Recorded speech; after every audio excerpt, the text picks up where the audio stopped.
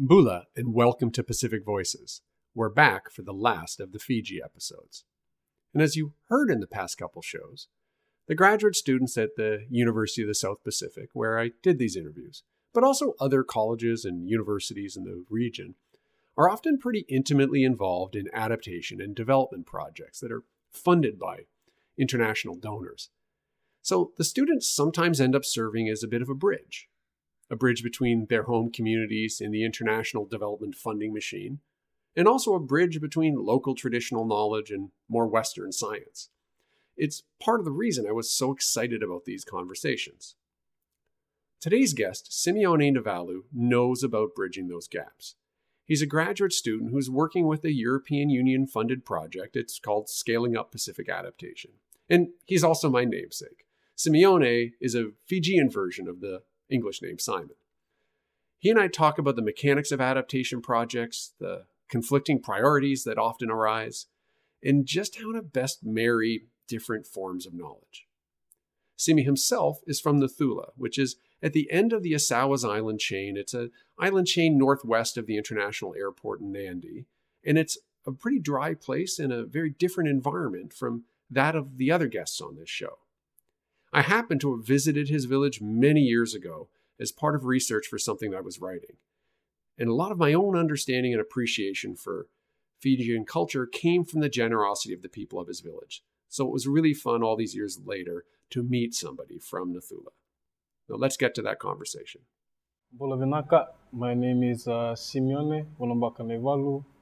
I am from the village of Nathula that is located in the Esawa group of islands in Fiji.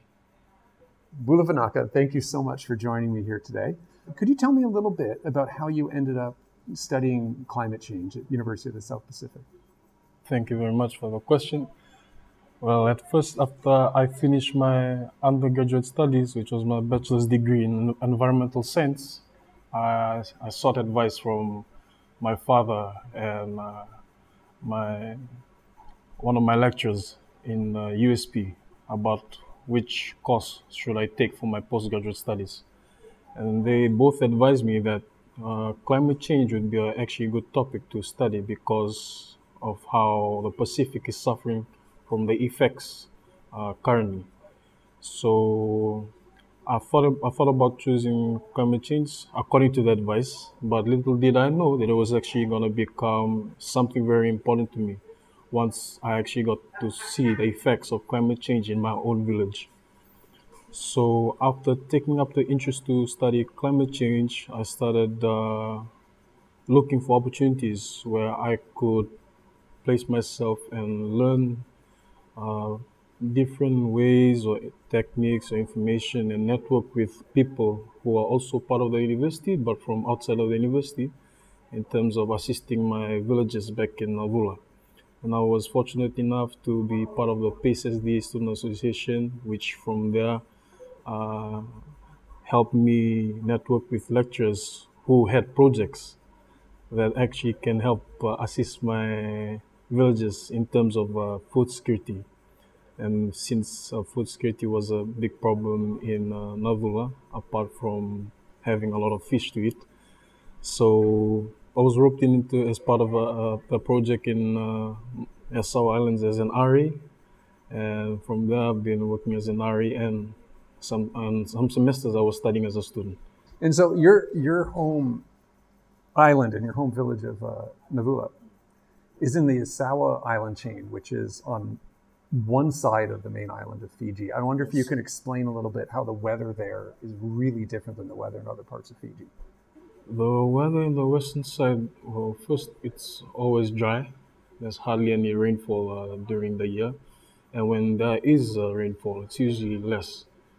It's usually humid in Yasawa. So the farther you go up to my village, the more humid it becomes. Other than that, water is really important for us to use wisely. But in terms of the weather, it's usually humid. It's not that windy at times. It's when it's really hot, it's really hot. But it hardly rains. It hardly rains. And that seems, when you talk about food security, is it the droughts that worry you? Yeah. Yeah. And so is that something? Has that been an issue in the past 10 years? It has always been an issue. When drought hits the western side of Fiji, it's usually a big problem for all of the western places because how I said that the water sometimes becomes really scarce when during the drought. So it usually affects the growth of food, and sometimes it usually affects the abundance of fish in the sea because sometimes understand that the sea temperature increases, some organisms that are usually located in certain areas usually move, and that kind of affects fishing for my fellow villagers back in Northern. I'm curious about what sort of reaction you get when you go back home and talk about it and tell people what you're studying here. Is it surprising? Is it familiar? Like, how does your friend and other people, friends or family, react? Thank you very much for the question. I really like that question. Usually, what I always tell myself or my colleagues is that whenever we go to the villages, some people usually have this mindset that never mind you come from the city, it's like you know more information than those in the villages. So I usually tell myself and my colleagues is that when you go to a village, you take off that mindset that you think you're smarter than them. Because people in the villages know more about their village than somebody coming from outside. And I usually take that to heart. So when I approach them with a new topic or new information or tell them this is what I've been studying or this is what I've learned, I usually tell them this is just to add on to what you already know in the village. Because I understand that our forefathers and our ancestors, they had their own way of understanding the seasons and going about whenever there's a change on how to do the fishing like in certain months or plant food in certain months because they know, because they already have this information because I mean they've been living there, they understand how the land works, how the sea works, how everything works. And for me, just coming from university, my job is to share what I've learned with them, but not to change what they already. But if what I'm bringing can influence a change that they themselves know can better their community, better their lifestyle, and better everything around them, they'll be good. But if I'm bringing some information that can help, it's just to add on to what they already know, then it'll be good as well. And so that's I've always approached going back to my family members. So you're really combining the traditional knowledge together with, I guess, the sort of more Western or European sort of scientific knowledge that the university is based on. Yes. Yeah.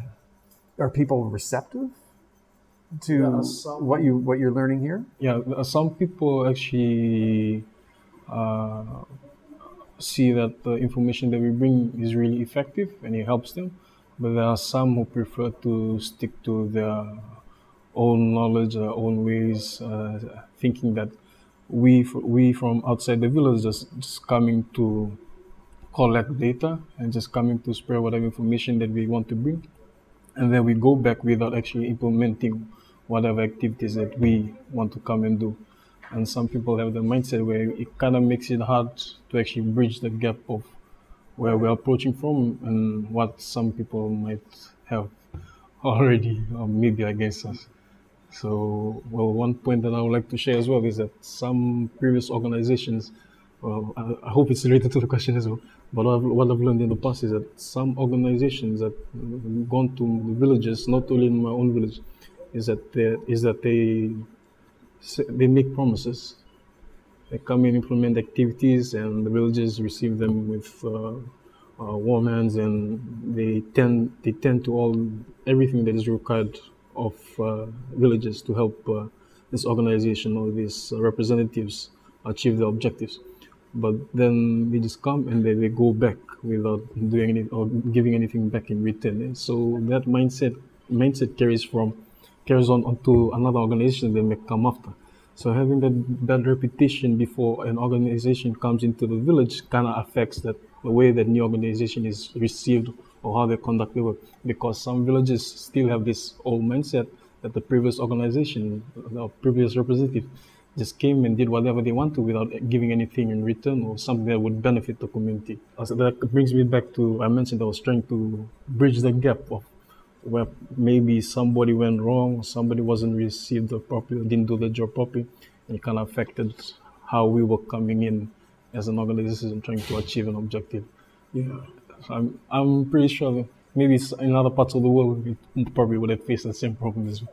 I wish that what you were saying was not common, but I think it's a problem that's existed for years. And it sounds like it's a problem both within, it can be a problem within Fiji because there's such a diversity of culture between villages and the Asawas, people in the cities. But then it's all the foreigners, people like me, that come to the Pacific Islands to do research and then just take the data home with them. Well, it's usually Fijians as well. Don't worry, it's also Fijians too. I don't know if that doesn't make it any better though. Yeah. The word I hear people use sometimes is parachute science. Parachute science? Yeah, I don't know if you've ever heard that, but this idea of like for somebody from Canada parachuting into the Fiji, gathering some data and then going home with the data. Do you think, is that getting better? Like, are organizations that come to work in villages like yours, are they being more thoughtful? Yeah, from recent conversation with my cousins back in the village, they say like the past organizations that have been coming, not only USP, but some others from Fiji and regional organizations, they said that they've actually done good things for the community. Yeah. So, for example, they've tried to set up mangrove seed banks to help stop coastal erosion. Some organizations have come and conducted training workshops and seminars for our community in terms of disaster risk ready. Simply just helping out create an evacuation plan, helping identify which are the vulnerable groups in the village, whether it be the elderly or disabled, women, and just making sure that there's a network ready. So whenever there's a disaster, they have all these different networks or options that are readily available to help them whenever there's a disaster. And I'm thankful that some organizations have actually sponsored a few villages to actually come across to the main city, whether it be in the west, Lautoka, or Tusuwa, to come and attend these meetings or sessions or workshops or seminars and help take those information back to the village. And for me, it's actually something positive because it helps increase the capacity in my village by, from starting with just one person, now I've actually grown. So the more people get to know this new information, the more they can take back to the village and help spread the information. So that way, everybody progresses together, not just the ones who are attending these trainings. Well, for me, it's, from a perception, it's really good. That sounds really, and there must be, I would imagine that approach could be very effective, just also due probably to the culture of the village itself. Just you have a chief, and there's a whole sort of social structure designed around that helps expertise, I guess, move around, right? People listen to the chief, right? And then the chief delegates the person who he or she thinks would be able to, or be special, or who would be the best person to actually go and learn this information and bring back to the village.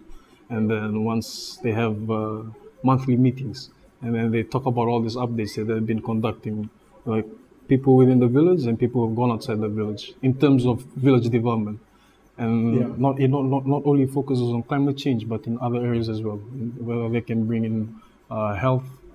So it's just having all these different thematic areas, but having different groups, whether it be the youth or people, who would actually be useful in getting the knowledge for those different thematic areas and bringing it back to the village for everybody to know. And you mentioned health. I mean, health that's part of it, adapting to climate change. I mean, if we're again talking about where you're from, not very close to the nearest doctor. No. Right? We have a health center, but sometimes when people are sick in the village, it's very hard to tend to. So you would at that point probably need to go to Lautoka on the main. Yeah, if it's quite serious, because other than that, because some of our villages you have to travel by boat. Usually when somebody gets sick, you don't know what time or when. And plus, you don't know if the boats will be readily available. So, right, and it's not a short. You mentioned before it's like 3 hours, 4 hours maybe. If you want to go back to the main city. Yeah, and in a small boat. It's not an easy trip. You've been studying climate change. You've been thinking about climate change. You're an activist as well. What are things that you would want people in my part of the world, in Canada or in the United States, to know about climate change in Fiji? Like, is there anything that you think that they maybe don't understand? I would say it's the actual effects and the loss that people are currently going through as the day go by. Yeah. So with each passing day, I would say that some islands or some villages are starting to lose out on things that they see relates to their identity. And one common thing is land. We in the Pacific, we hold our land as part of our identity. We are part of the land. For we are created out of the land and we will return to the land. So now that some places have been, or some villages have relocated due to the effects of climate change, it just goes to show that with each passing day, the effects tend to get much worse. And we just hope that with our activists and all the information that they're trying to get across the world, that maybe we can just have more support in trying to slow down the effects of climate change.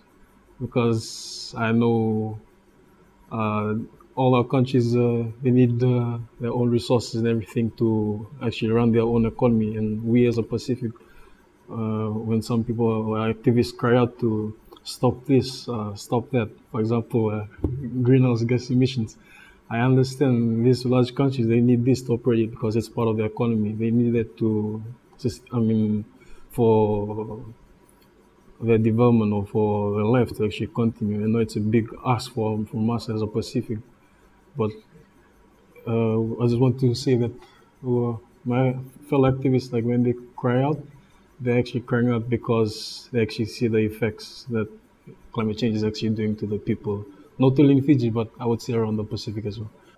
For sure. And one thing I think about, I've been lucky enough to be to your home island, and I think an outsider who visits Fiji compared to maybe visiting Tuvalu or Kiribati, you look at Fiji, it's lush forests, tall mountains, and including drier where you're from, but still there are hills. And so people, I think, would look at Fiji and think, it's not that threatened by sea level rise. But villages are built along the coast, right? And so I imagine sea level rise is a threat back home. Yeah. I have a relative who has relocated inside the village because his house used to be located close to the beach. But now his old house has all the posts. Like when you arrive into Nagula, you see it's one of the houses that are located close to the beach, and you can see that the posts. You can see the posts. Well, the posts are still there. The posts, yeah, but it's actually the sand that used to be. The land that used to be around the house has been washed away by the sea, and that is evidence of coastal erosion because the land has been washed away. And the health center was relocated 3 times into the village. Times. Yeah, because the first location was close to the shore as well, and then coastal erosion started happening, and then they had to move the health center probably 3 meters in, and then it continued. The coastal erosion continued to happen, and then they had to move it in. Wow. So it's been happening, I think, for the past 10 years. Yeah, they relocated the health center 2 to 3 times into the village because of coastal erosion. So when you go back home and you're talking about these impacts with people, do they understand why it's happening? Is there even words to describe climate change in the local language? They use a Fijian term called Drakivisau. And Drakivisau it's related to climate change. And that's the term that they use for whatever changes in the weather patterns that they've been experiencing. Yeah. At the international level, discussions around climate change and Fiji and other small island developing states, the focus is on like finance, the developed world providing money to help respond to climate change, and it's on loss and damage. How are we going to compensate for damages that occurred? Is there somewhere you think that the focus should be? Personally, I think loss and damage would be the one topic to talk about. But I've always wanted to also know about climate finance, because I've come across people where they just talk about we should get funding. But the question is how to get funding. How should you write your proposal? Who should you contact? Where should you go to? I mean, all these questions pop up when people just come and say, we need money. Because obviously at the end of the day, if we want to conduct an activity, implement an activity, everything comes back to money. And you can continue with the project or help your village if there's not a source of funds to actually collect from. So right now, I've listened to most of my colleagues talk about loss and damage, but I see that the loophole is that there are not a lot of people who know about climate finance or how to go about it. Well, that's my personal view. Well, I mean, I think you're making such an important point, because so much of climate finance, right? It's like you're discussing, it's coming from these big international organizations like the World Bank or really the Asian Development Bank or something. And just to know how to even fill out an application to propose, like to apply for money, it's complicated. And so it's not realistic to expect every village in Fiji to even know how to apply. And so that probably needs its own training. Yeah, that's a really complicated question. Do you want to tell me a little bit about what your actual research is on? So I'm currently part of a project called SUPA. The acronym is SUPA, SUPA, and stands for Scaling Up Pacific Adaptation. So our focus is to help increase the capacity of all communities in regional countries to be resilient and to adapt to climate change. And it could be through trainings or workshops or seminars that I've shared. And just in any ways, like to help the villages become more aware of how to go about climate change and assist the communities. So the project is actually funded by EU. Okay. So it's an example of what we're describing. It's actually funded by EU, and the other ones who fund all these activities that they wish to implement in regional countries. And so regional countries, when you say that, this is different countries across the Pacific Islands. It seems pretty common that foreign funding for projects comes to an organization in the Pacific Islands, but then is used to support projects in Fiji, Vanuatu, Solomon Islands, etc. So EU funds it, and then the project team, use that money for activities that they want to be carried out in 10 countries that we are looking after. And the 10 countries are Fiji, Tonga, Niue, Nauru, Cook Islands, RMI, Tuvalu, and we got Samoa, PNG, and last one is, what's the last one? Oh, Fiji. Well, we're in Fiji, so that's yeah. And so this is sort of scaling up adaptation programs, and so it's are you participating in trainings for people, or okay. So how I mentioned, how I used the example of my fellow villagers back in Avula, and how we bring a participant and to train the participant, and the participant goes back to the village and then helps spread the information, and so they become specialized in whatever field that they've been brought to be taught. So this seems like a pretty powerful thing because you're building capacity. So even though the project, I'm going to guess, it only has funding for a certain number of years, but hopefully has a legacy. Yeah, but what I understand is that we focus on specific communities, but not the whole island as a whole. Sure, of course. So hopefully what we do community can help spread throughout the island. But I know it's actually a big job. Absolutely. Yeah, so I mean that's how I would like to approach the the work that I'm currently doing. Is that starting from one community and then moving to the next, and hopefully those communities can share their knowledge with other communities and help spread the knowledge or the skill set that we are trying to help them achieve and become more resilient to climate change. Are you enjoying the work? Yeah, actually, I would say it's actually outside of my field, like something that I wasn't expecting. Now, because I was just more used to just working back in my village or just helping out with certain communities in Fiji, maybe just 2 to 3 communities in Fiji. But now that I've jumped on this project, it's now focused on outside of the communities that I've worked in Fiji. Now it's more regional. Yeah. So I see that it comes with the expectations of now you have to work harder to actually help promote your work on a larger scale, or actually do a better work on a larger scale. Plus, you have to. I mean, are you doing some of the work in other countries as well? Yeah. So that's a lot. Yeah, so currently we are assisting some research community officers from other countries such as Tuvalu, Tonga, Nauru, and Niue. So they got some activities that they want to implement. So right now, my colleague and I, who is also in NARI, our job is to help facilitate those activities and help achieve some. We're not trying to only achieve the objectives set out by EU, but we're trying to make sure that what we are going to implement actually creates an impact with the community. I'm going to guess that the funders from the EU had a set of objectives they were aiming for, but you want to make sure that it marries with what the local people actually need. I don't even know I should be talking about this, but I don't want to get you in trouble. Yeah, but that's like the reality of my work right now. Yeah, but I'm actually enjoying it. It's actually a new thing for me, so I'm really enjoying it. I see it as a learning opportunity. I know it'll be really useful for me since I'm in the workforce now. So if I do get another opportunity, I won't be new to it.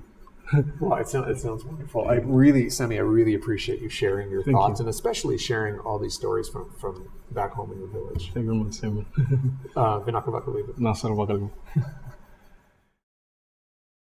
Thanks so much to Simione for the chat. And a big thanks goes out once again to Beth Holland for helping to make these interviews possible, and to Sangeeta Mangabai for the hospitality and the inspiration during my visit. Aaron Woods once again produced this episode.